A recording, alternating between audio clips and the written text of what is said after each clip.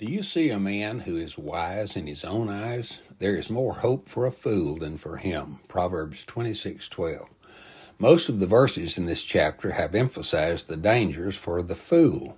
They are compared to a variety of pictures: a thorn, a lame man, a dog, an archer, and so forth.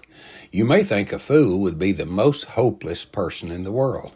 Yet this verse says there is one person who has less hope than a fool.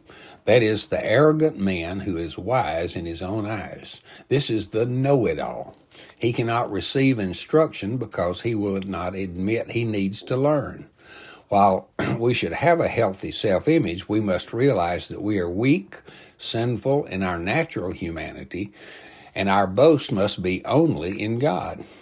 We must acknowledge our need of God and others and realize that we are to be learners all the days of our lives.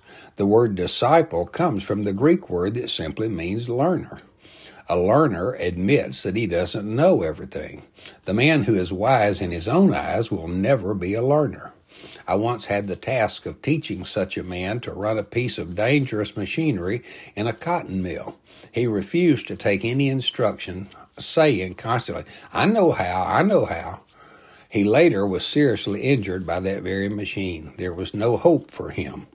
Father, teach us our need to listen and to learn. Help us humbly receive instruction and not be a know-it-all. Amen.